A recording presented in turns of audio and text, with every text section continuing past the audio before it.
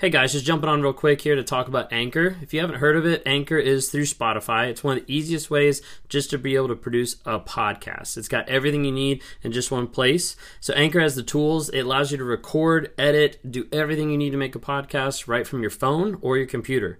And when hosting on Anchor, you can distribute your podcasts on different platforms like Spotify, Apple Podcasts, and many different more. It's an awesome tool. I love using it. I've been using it for a little bit now. And the cool thing about it is it's absolutely free. So if you're interested in starting up a podcast, if you're interested in getting involved in podcast work, then download the Anchor app or go to anchor.fm to get started. All right, so a lot of times when I've talked about narcissism to people that either haven't experienced it, haven't gone through it, or don't know anything about it, they don't really understand. They don't understand like what's going on, like what's going through the other person's head. They don't understand that type of abuse exists out there.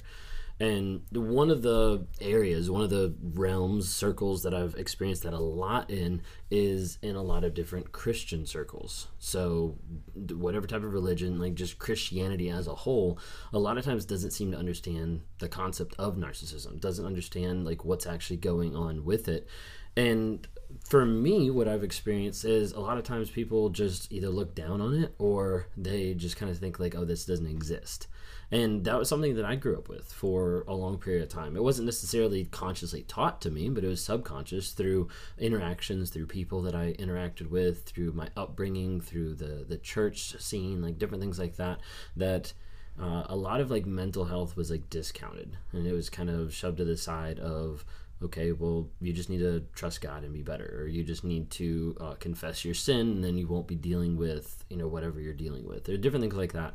And while I do think there's truth to that, I do think there's also an aspect that a lot of times people discount mental health issues, and people discount like what's actually going on inside people's heads, inside people's brains. And while I am a believer and I am a person that says that, I believe God can change and can work in anybody's heart and anybody's life, I do think there also is the point that he's not just going to manipulate people and he's not going to make them do whatever, but he gives them a choice and he gives them that free will. And the hard thing is, like, some people are like, God can change anybody. And I'm like, yes, God can change anybody. But at the same time, the other person has to be willing to change. They have to be willing to be honest. They have to be willing to be open to admitting that they're wrong, admitting that they have sin in their lives, like whatever it might be. And a lot of times in Christian circles, it comes across like narcissism isn't a thing. Like, it's not real. It's not as abusive, or it's not as manipulative, or it's not as like selfish or whatever as what it is. Or it's just explained away of like, oh, well, they're just dealing with a lot of pride right now, or they're dealing with a lot of selfishness, or maybe they've just not been fulfilled in a certain area, so that's why they're cheating, or like different things like that. And for me, a lot of times it's hard to explain it to some people. So I was reading a couple months ago, and then it came back up just in reading again, and the other night I shared it on a live, and I actually sat down and kind of like read through a little bit of the Bible and shared a little bit on a live of how I see narcissism in the Bible. And for me, it's actually going back to the second last letter in the book of the Bible, of the letter of Jude. And going in there, this got warnings of just the history of the ungodly, of like what's going on. And as I kind of look through it, I wanted to share a little bit today. Maybe you'll enjoy this episode, maybe not. I don't really care, because this is what I'm experiencing, what I'm going through, and what I wanted to share with you guys. But so it starts off Jude, and it starts going through like the first couple sentences, like acknowledging like what's going on. This is James is talking, to right there. And then as we get down into it, it says in verse 4, it says, "For certain people have crept in unnoticed, just as they were sneaking in by a side door." So like these people are like infiltrating the church, the believers, like the godly people there, they're infiltrating this. And these people, they're ungodly persons. It says ungodly persons whose condemnation was predicted long ago, for they distort the grace of God into decadence and an immoral freedom, viewing it as an opportunity to do whatever they want. So like the idea of like becoming a Christian, now I'm saved, now I can check that box, now I can do whatever I want. Like that's not Christianity. And that's not having a relationship with God. And they deny and disown our only Master and Lord Jesus Christ. So anyway, so it's talking about these people that are like infiltrating, like literally like sneaking in the side door, sneaking into Christianity, sneaking into people's lives. And this is where you see like I think, narcissism, like invading the church, invading Christianity.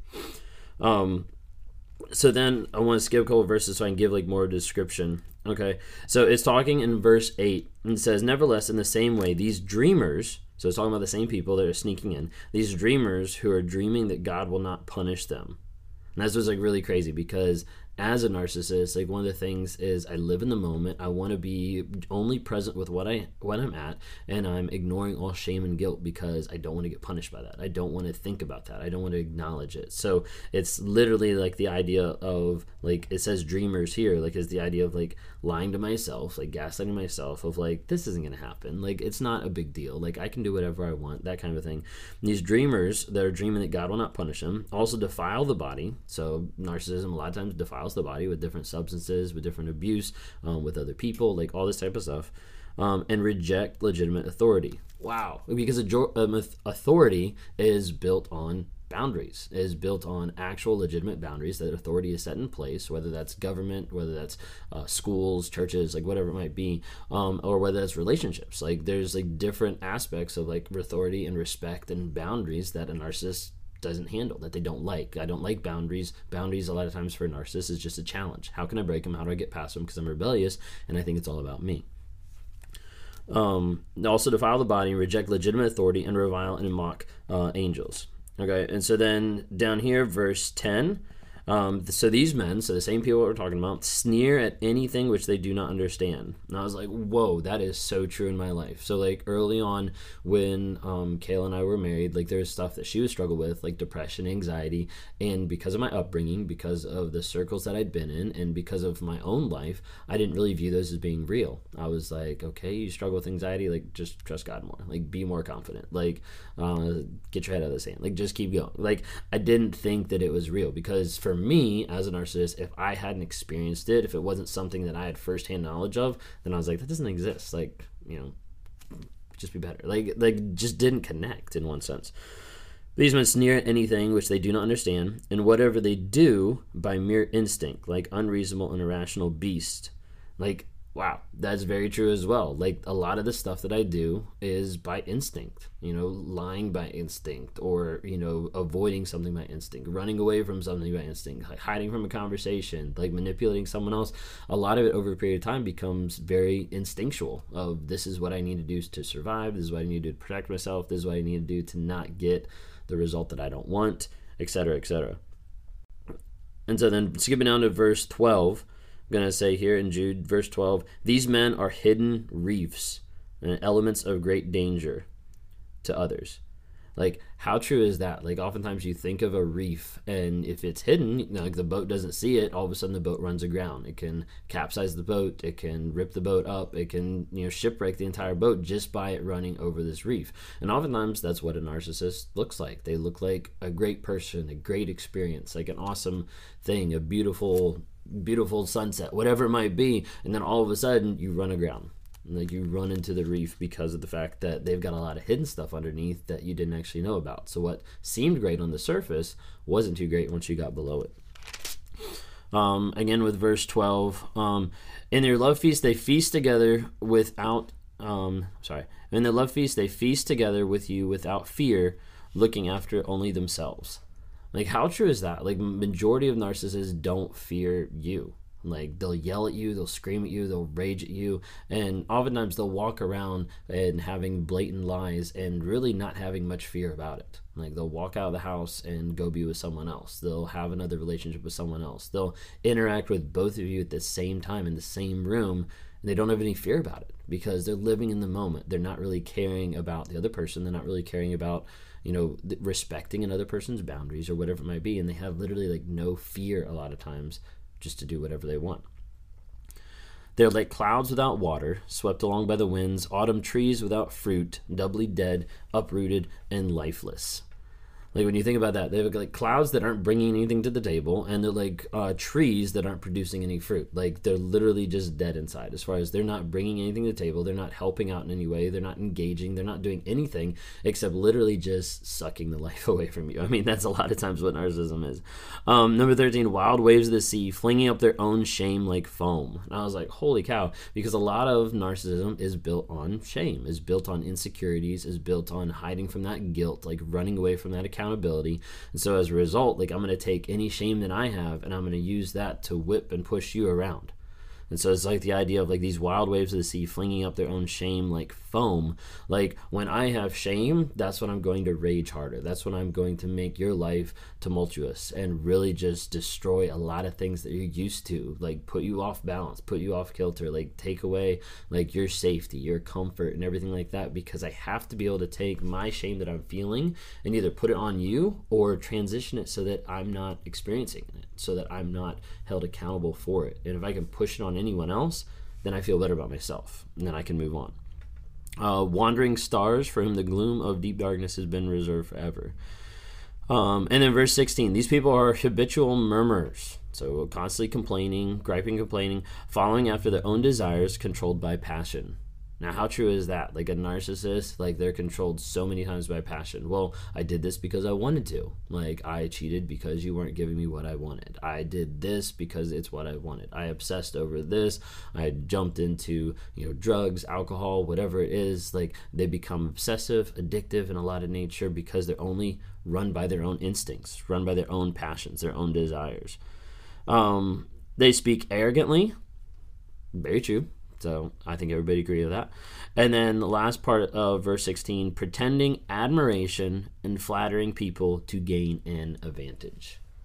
Like right there you have like a lot of the boxes checked on even like the DSM-5 level of like what's actually going on. But then you also have just like basic characteristics of what a lot of narcissists do. So like the love bombing, the gaslighting, the manipulation, like all the types of things of speaking, pretending admiration and flattering other people, like love bombing and building someone up in order to be able to get something from them, in order to be able to gain advantage of who they are, what they're doing, what they know, so they can control and manipulate another person.